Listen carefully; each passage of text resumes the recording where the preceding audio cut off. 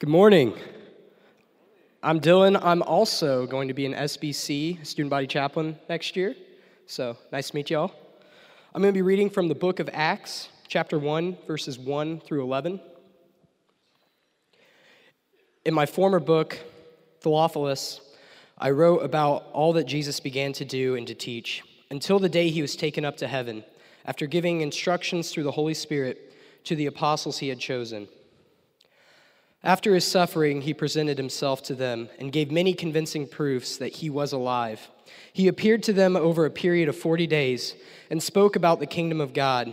On one occasion, while he was eating with them, he gave them this command: "Do not leave Jerusalem, but wait for the gift my Father promised, which you have heard me speak about. For John baptized with water, but in a few days you will be baptized with the Holy Spirit."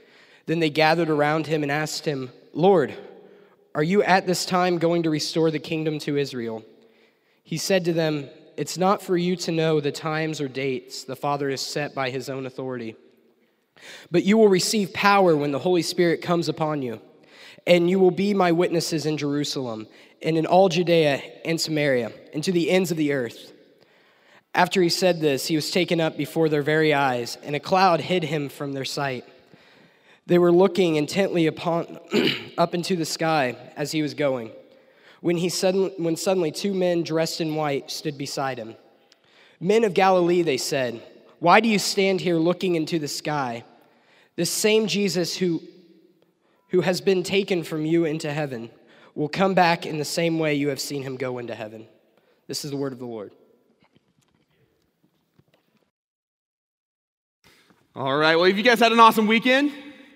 More or less, yeah? Okay. Oh, you guys don't sound very excited. Did you guys have a great weekend? Yeah, sweet.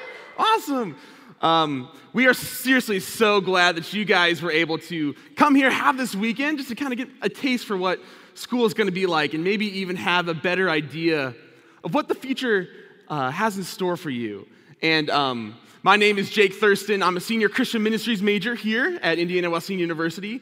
And myself and alongside Megan Swan, who will also be speaking this morning, we serve as this year's student body chaplains, just as people who just want to love on this campus and just have the chance to share the word with you guys this morning. And we're so excited to have this opportunity.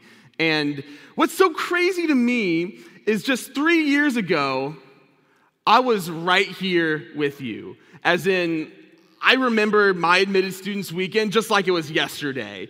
And I especially remember kind of the emotional preparation process that I had to go through before I went over to this large mass of people that I had never met before, right? Maybe you guys went through something similar this weekend to try to get off all those anxieties of, man, I have no idea who these people are, you know?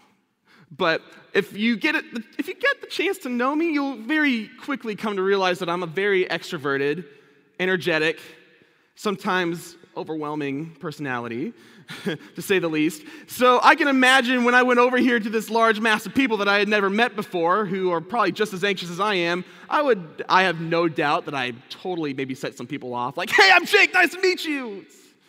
You just don't want to do that. It's not cool. But I especially remember maybe some of the icebreaker games to loosen you up, kind of get you acquainted with other people. For my admitted students weekend, we did this dance competition, and I somehow got roped into that, so I made a fool of myself right off the bat, right before college even started. But it was a great time. And as that night went on, as the weekend went on, it was just crazy for me to think that in just a couple of months, I'll be graduating from high school. I received my call to ministry my sophomore year of high school, and I knew that I wanted to come to IWU to pursue this degree and becoming a pastor since I was 16. You know, I was dead set on it. This was what I wanted to do for a living. And it was mind-blowing to think that all of a sudden this chapter of my life was finally closing, and I was ecstatic to finally have the chance to graduate from high school. In fact, maybe a lot of you might find yourself in a very similar boat, where you are so done with high school and you are ready to start this new chapter of your life. Maybe you've known that this is where you've wanted to come for a long time, and you know exactly what you want to pursue. Maybe you want to go into a career of nursing.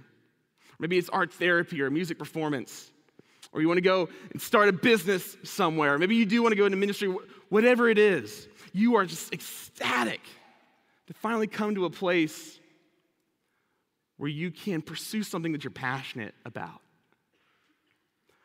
Granted, there's also some of you who may be entirely scared out of your mind, if we're really honest about it, where maybe you have no idea what you want to do. Maybe you have no idea what you're majoring in. You're just kind of getting into these classes like, okay, we'll see where this goes. Maybe there's even some of you where you're kind of balancing 5 other colleges on your plate, and you don't know which one you want to go to. And you're just going through this huge process of wondering, what in the world does the future have in store for me? On top of prepping for graduation open houses, maybe finding a summer job to actually pay for your schooling, and plus the emotional turmoil of being separated from your boyfriend and girlfriend once you graduate and go to different colleges. That's a huge undertaking as well. And you're beginning to be exposed to these pressures of having to figure out what direction your life is going. And it's scary. Because whether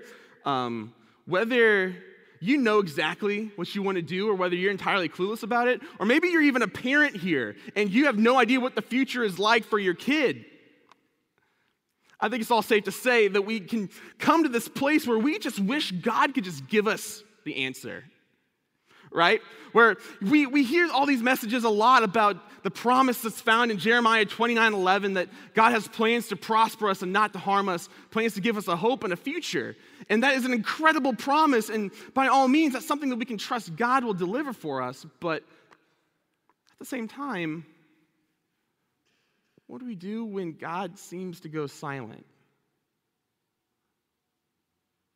And we don't know what that next step should be. And all we want God to do is to say, God, it's great. I know that you have a future for me and everything, but I would just really like to know what step I need to take right now. But instead, he tells us to wait. Instead, he tells us to wait. See, Jesus' disciples went through a similar experience. Within a span of 10 days, they went on the craziest emotional roller coaster you could ever imagine. So at one moment, they were hanging out with Jesus. He was doing all these teachings. He was doing miracles. It was an incredible time to be alive, especially if you were a disciple. And as the triumphal entry came about, and as Jesus rode into Jerusalem on a donkey, and everyone was praising him, saying, "Praise be to God for he who comes in the name of the Lord, and Hosanna in the highest." It was exciting that the Redeemer of Israel had finally come. But then as the Passover meal came, and Jesus announced that he was going to be betrayed, and he was going to be killed, the disciples immediately go into defense mode, and they're ready to fight for him, and they're ready to protect him and to keep him alive at whatever stakes necessary. But then when Jesus is actually arrested, and they realize that he's not going to fight back like they thought he would, they're terrified, and they run away.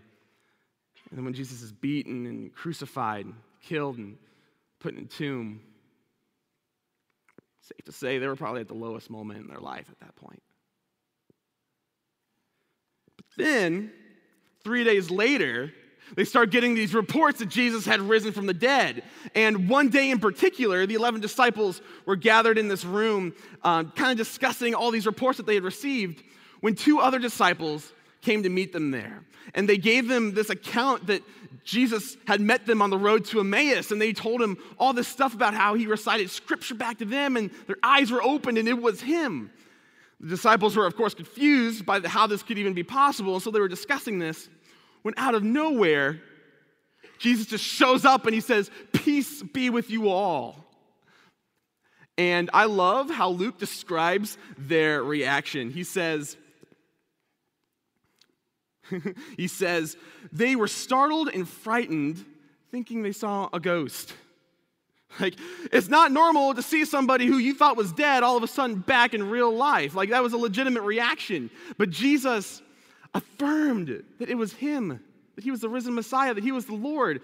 And they were filled with joy and amazement at this. And that leads us into the passage that Dylan read for us this morning. and that they began to go around the region, and Jesus appeared to other people for 40 days, testifying that he is the Son of God and that he is risen. And then this happens. Before he ascends into heaven, Jesus is sharing a meal with them.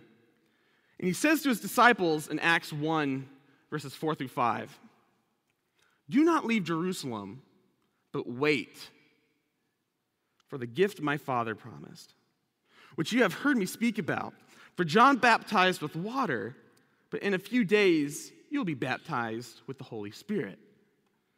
The disciples were kind of confused by what Jesus meant by this. They thought he was talking about the restoration of the kingdom of Israel.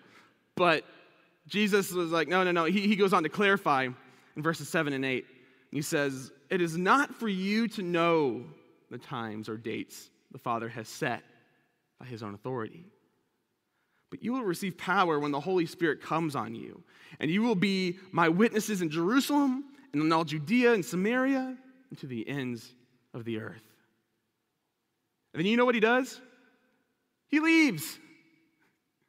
He leaves. He ascends into heaven. And I can imagine for the disciples, as they're watching Jesus rise up into the sky, they're like, "What in the world did he just say? What is that supposed to mean?"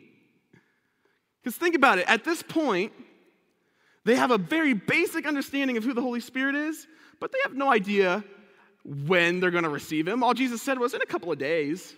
In a few days you'll receive him. They have no idea how they're going to receive the Holy Spirit. Is this going to be like a painful process? I don't know. Or even furthermore, what's going to happen when they do receive the Holy Spirit? And what does that mean for their future? That they have to go and testify to the far regions of the world? Like, how far is far? What all does that even mean? And this man that they came to love so much, who's also the Son of God, gives them this vague picture of what their future is. And he tells them, instead of what their next step is, he tells them to wait. He tells them to wait. He tells them that you will receive what is promised, but you have to wait. I think many of us here find ourselves in a very similar boat, where you know that God has this plan to prosper you, not to harm you. His plan to give you a hope, to give you a future. And you know you're meant to go do something that you're passionate about. You know you're supposed to get a job, maybe have a family. Maybe that's a part of what your future is, but it's a vague picture. You have no idea what that next step is. But God is telling you to wait. What do we do when we find that God's telling us just to wait? Megan's going to come up and take it from here.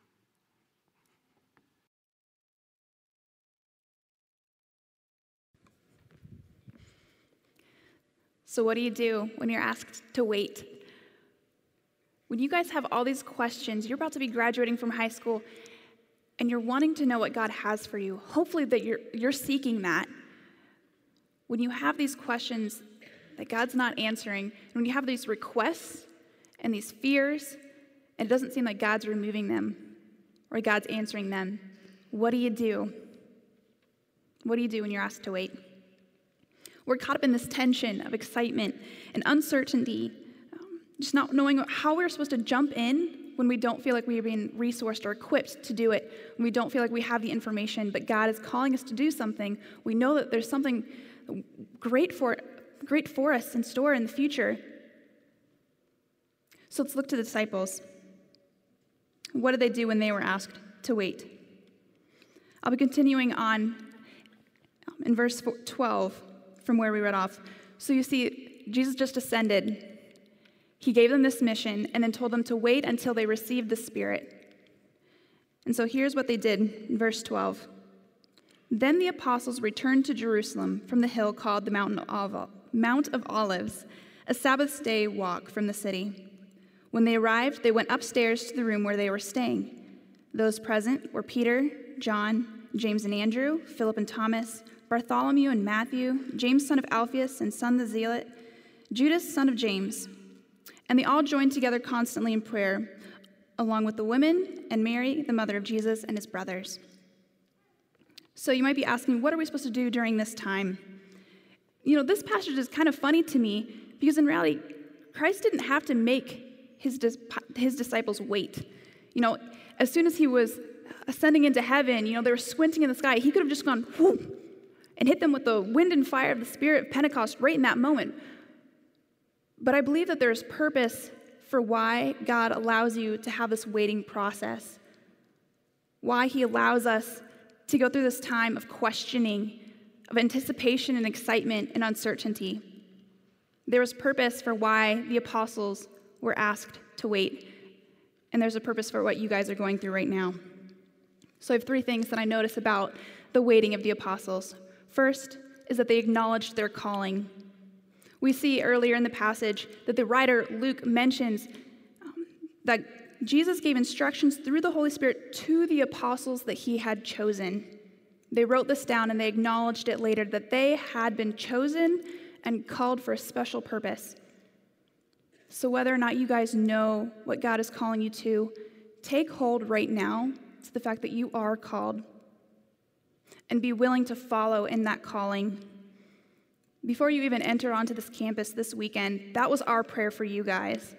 Our very first prayer, because you can't even get onto the issue of waiting for God if you're not seeking him. You're not really anticipating, you're not really listening to God. You're not really waiting for an answer if you're not willing to hear it, if you're not wanting it. So our first greatest prayer for you guys is that you would acknowledge the fact that you do have purpose for your future. You do have a plan. God does believe you matter. And the little things that you're afraid of, the things that you're trying to process through, good or bad, God recognizes those things, and he's got purpose and direction for you. So acknowledge that you are called so that you are ready for the waiting process. The second thing the apostles did was they trusted in God in the midst of not knowing, and that caused them to walk out in faith of obedience. You see, in this time, the disciples had many questions that were still unanswered. They still did not know exactly what it meant, what they were told, but they still went to Jerusalem. They still obeyed Christ's calling. They prepared. Later on in this passage, you'll see that they equipped their own people. They started gathering up more disciples in anticipation for what God was going to do. They obeyed and remained in Jerusalem. You may not know specifically what God has for you, what your major is, how he's going to work out finances, how he's going to work out relationships, this new start. But you know a direction, the basic calling that God has given you as a believer, as a child of God. Follow in that. When you walk in faith and continue in through that, God's plans will slowly be revealed to you. And so in the midst of uncertainty, recognize you are called, accept that you are chosen, and then walk actively, trusting God with everything that you do. For students, maybe that means that you just need to be faithful through the last couple months of school. Continue to work hard in your work, to enjoy the life that you have, to be able to build on those relationships. Don't zone out. Don't skip out. God's working where you are. Maybe it means trusting in him with those little details, with those uncertainties. Trusting that it's going to work out and be okay. For parents that you're here, you're not missing out. You're not excluded from this. You guys are on a new step in a new phase in your lives as well. And God might be calling you to take a step and trust in him for the sake of your child. To recognize that God is going to care for them, that God does have a plan, and that you can release them on for this next phase as they walk into adulthood. The third and final thing that we see in this passage is that the apostles continued to seek God together in prayer. I believe this is the most powerful thing that we can do as believers. Prayer. If you are really desiring to know what God has for you, wouldn't it make sense that you would be asking him, that you'd be seeking him? If you have struggles of fear, of doubt, doesn't it make sense to ask for him to empower you, to release you of those bondages? Seek God in prayer, as they did. I want you guys to look around you. Look to the faces to your left and right. Seek God together through prayer means that you commit yourselves to one another as a community. These aren't just parents and classmates. This is the community that you guys are going to be having potentially for the next 4 years. So support one another. Pray with one another. Allow each other to be mentored, to hold each other accountable, cry, confess your struggles, lift one another up. Because it is through this that really you will be grown. It is through this that you will be shaped and be prepared during this waiting phase. Because I see that in reality, God calls us to this waiting period because he answers through our waiting. The very things that we are waiting for, these requests, these questions, God answers us through shaping us through the waiting period. So seek God. Acknowledge your calling. Walk in obedience. And pray together. During this time, we're going to have a response. And it may seem a little hokey what I'm going to ask for you guys to do. It may seem a little uncomfortable. But I'm going to ask you guys to stand up. If you would stand up in this time and gather into groups of those around you.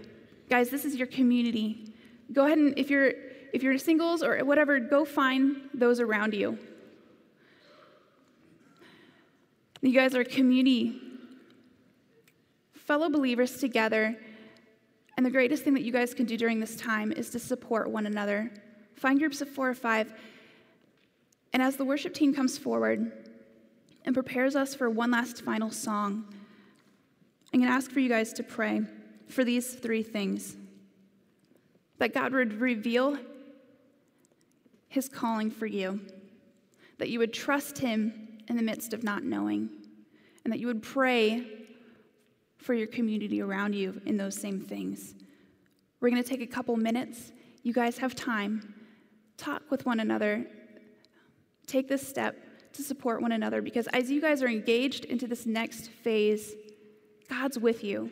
He has great purpose, and he does answer your prayers. After that, we're going to worship through one last song, and this last song is exactly the same prayer that you guys are going to be praying together, that we would be seeking God and that he would be answering us. So take 2-3 minutes. Pray with those around you. Parents, pray for your students. Students, pray for your community here. And then we will gather together again.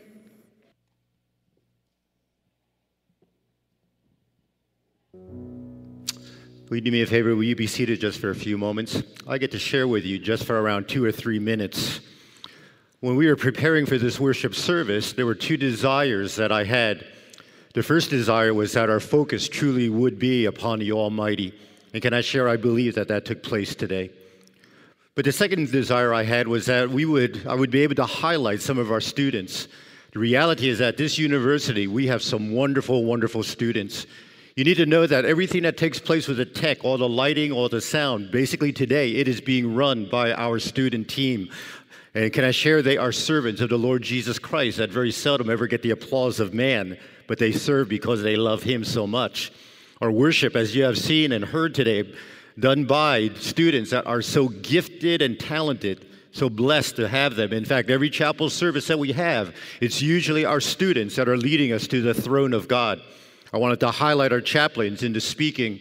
You need to know that they have a wonderful hidden ministry as well inside the dorms of ministering to young people that are part of this community. I want to share why I went that way. The leaders of the church in Zimbabwe, where I had worked for quite a few years as a missionary, had decided to invite some non-believing leaders of the community to be on a panel to discuss this question. What prevents some black Africans from becoming Christians? On a day in which the panel took place, the church was entirely filled up. And as the people began to discuss that question, what prevents some black Africans from becoming Christians, I began writing down and jotting down as many notes that I could. Different responses were presented. But the answer that got me the most came from the oldest member of the panel.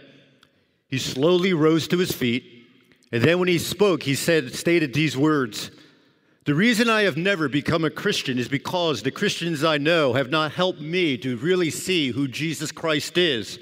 What I have found is that they talk about him as being God, but they treat him as if he is just some common person." He then continued on, that they have lowered him to the level of man as if he is just a good friend. Why would I want to worship someone who is like me? Because if I'm going to worship, the person I worship must be big, and the person I worship must be wonderful.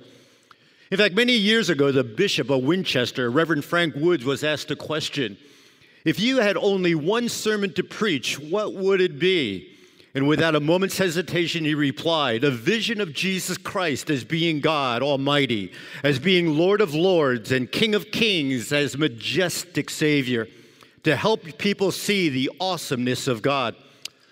Well, you need to know that the deep desire of ours at Indiana Wesleyan University is for our students to understand the awesomeness of God, for them to understand that he truly is real, that he is alive, that he is powerful. We want them, and in fact, we want those of you that have registered to become part of our community. We want you to see and to enjoy him in deeper ways in sweet surrender. On Easter morning, 1799, the Austria citizens of Feldkirch awoke to find their peaceful village besieged by the army of Napoleon. Knowing that the town's defenses could not withstand the attack, those in authority hastily called a meeting to decide if they should hoist the white flag and surrender to the enemy. The pastor of the church rose first and addressed a somber assembly. "This is Easter Day," he started out saying. "We must have at least one moment of triumph. Let us at least ring the bells. If the town falls, it falls. But we must ring all the bells on Easter." Well, his counsel prevailed, and soon from the church towers, the bells rang out their joyous sound. The vibrant music reverberated through the valleys and hills of Feldkirch, filling the frosty air with gladness. The invaders massed outside the gates. They were totally confounded. Why should there be such celebration? Concluding that the Austrian army had arrived during the night to relieve the town, the French broke camp and were in full retreat before the bells stopped ringing. Well, in a more profound way, it could seem that the cause of righteousness is doomed today, that the forces of evil are winning, that nothing we do can help to meet the needs of our hurting world. But I want you to know that this is far from reality, for we seek at this university to focus our hope on Jesus Christ. That at Indiana Wesleyan University, we want our students and we want our faculty and staff and administrators to not see the conflict from the vantage point of the world or measure resources by the wisdom and strength of humans. But we want to help our students and our community to recognize that we serve the highest reality, God himself, that he loves us, that he can meet all of our needs, and with his help, we can make a difference for the King of Kings and the Lord of Lords and for the Prince of Peace. We want our students to recognize that even though we may feel weak, even though we may feel insignificant, with God, we can become strong and we can become usable and we can become useful. And so those of you that signed up yesterday to be a part of this community, can I share what you signed up for? In part, you signed up to be a part of a university that comes along and recognizes that we truly do serve the King of Kings and the Lord of Lords. Amen?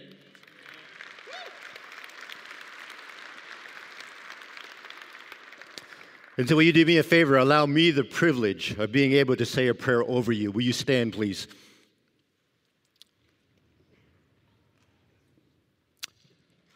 Well, dear Father, today really is like many other days. The sun rose and in a few hours will hide itself as the moon makes its appearance. People will be born, people will laugh, people will cry. Some will dance, they will die. Today, Chronos time is as it has been since you gave it beginning, and will be as it is until you bring things to an end. Today really is like many other days. But today is also fresh and new, and like no other day. Today is a Kairos moment of opportunity. Today, for these young people who have decided to come to Indiana Wesleyan University, the beginning passage from one adventure to another, today really is a gift from you. Grant that each one of us will see it as an opportunity and seize it. Today we pray for all of these who have decided to meet the challenge of being further equipped to serve you at this university. Today I pray for tomorrow. As these soon-to-be high school graduates enter another door to another time, to another context, as you have led them in the past, continue to lead them into the future. Give them focus and continuing clarity to the calling that comes from you, to understand their purpose and to have the courage to respond and step towards that purpose. I pray the words of Scripture. Bless them indeed. Expand their territory. Let your hand be with them. And it's the final words for benediction. And now may the Lord bless you and keep you. May He cause the Spirit to shine on you and be gracious to you.